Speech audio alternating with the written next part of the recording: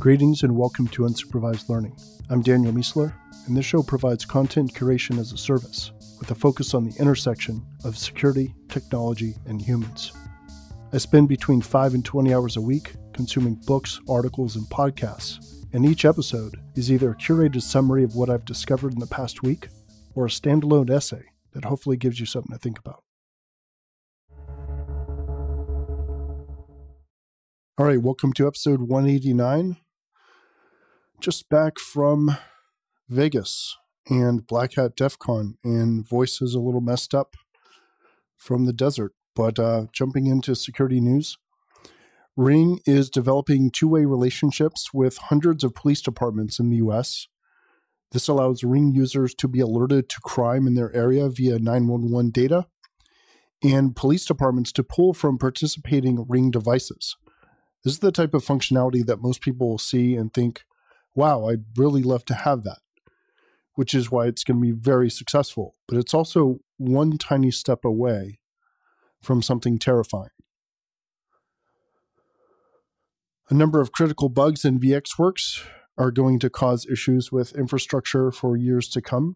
It's a lot of printer and sort of gateway stuff, but there's quite a few vulns here, and it's pretty hard for stuff to get patched, so this is going to be a problem.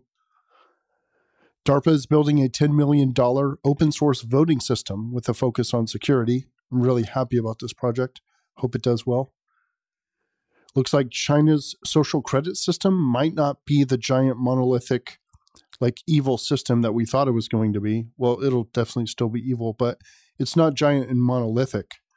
Had a number of conversations actually in Vegas about China and how when people think about Chinese policies, they think centralized, overarching, universal, when in most cases, or in many cases at least, it's actually a bunch of dueling provinces and jurisdictions and individual companies and individual governments doing their own thing and doing them against the central group or against each other.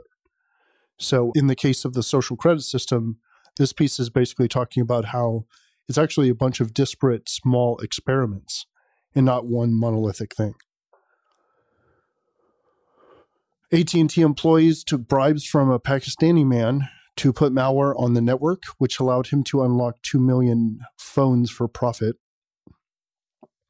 Cloudflare has launched their certificate transparency monitoring service, which allows you to be notified if a CA issues a cert for your domain. This is pretty cool. I turned it on for my own stuff. Technology news. A farmer in Illinois is using a drone swarm to manage his crops. TrueFace raises $3.7 million to recognize guns being pulled in real time. There's an AI here that detects 11 types of emotions just from a selfie. DoorDash has purchased caviar for $410 million. And Uber posted a $5.2 billion loss for the quarter. And it's more evidence to me, I think, that they're not running really a sustainable business, not just financially, but ethically. Seems like they're trying to scale human unhappiness. Human news, some farmers in dry parts of California are switching from planting crops to planting solar panels. The winner of the Fortnite World Cup won more than Tiger did at the Masters. He won $3 million. A new study hints that dark matter may actually be older than the Big Bang itself. A lot of couples are staying together in later age because they live apart and keep separate finances. The Matrix is coming back to theaters on August 30th in Dolby and Atmos. And Tool is also releasing their first album in 13 years on that same day, August 30th. So I'm basically taking the day off as like a holy day. Ideas, trends, and analysis. Being basic as a virtue. This is insane. Super cool essay. Friend Joel sent this to me.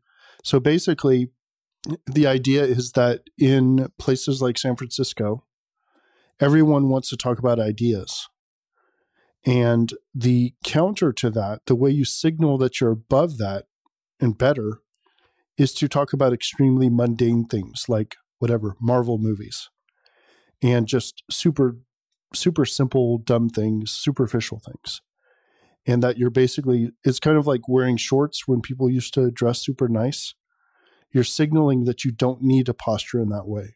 So if you spend your free time not thinking about big ideas, then you're now signaling that at work, I think about really big ideas. That's why I don't want to talk about them outside of work. It's really good essay. The Deadly Boredom of a Meaningless Life. This is a conversation about just overall mental health, I think, in the US or worldwide. Really good piece. Mental Models Box. Super slick website here for dealing with mental models. I love the visualizations on this. Do you have to be a jerk to be great?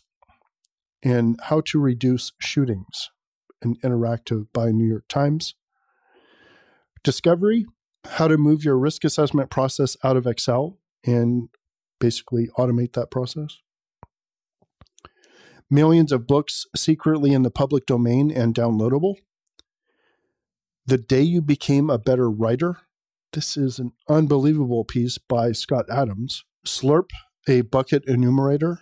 Key hacks, check to see if your discovered API keys are valid during bug bounties. And Recon NG just hit version 5. Notes for the week. Like I said, it's an abridged version of the show due to Black Hat DEF CON, and it's back to normal next week. Actually, next week is a member version as well. Recommendations, turn off motion smoothing on your TV. I haven't checked mine yet, but if it is on, I'm definitely turning it off. And how to compose better emails. Really good tips in here. And the aphorism or quote for the week. A hunch is creativity trying to tell you something. A hunch is creativity trying to tell you something. Frank Capra. All right. Thanks for listening to this episode of Unsupervised Learning. And don't forget that the show is both a podcast and a newsletter. So you can get more information about everything you just heard by subscribing to the newsletter or reading the blog posts for each episode. Also keep in mind that I do the show weekly, but if you're not a member, you're currently only getting every other odd-numbered episode. And if you want to get every episode of the podcast and newsletter, you can become a member at danielmiessler.com/subscribe for less than a latte per month. Being a member will also get you access to the subscriber area of the site, which is the home for all previous member episodes, as well as other types of premium and experimental content. I'll see you next time.